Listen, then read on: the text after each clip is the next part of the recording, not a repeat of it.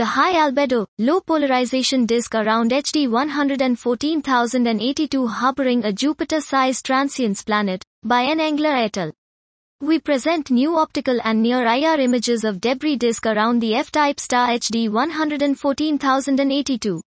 We obtained direct imaging observations and analyzed the TESS photometric time series data of this target with a goal to search for planetary companions and to characterize the morphology of the debris disk and the scattering properties of dust particles.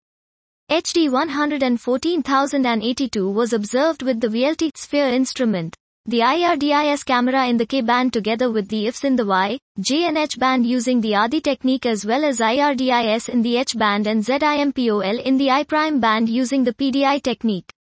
The scattered light images were fitted with a 3D model for single scattering in an optically thin dust disk.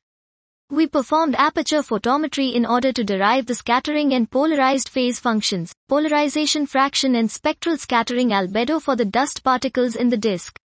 This method was also used to obtain the reflectance spectrum of the disk to retrieve the disk color and study the dust reflectivity in comparison to the debris disk HD 117214.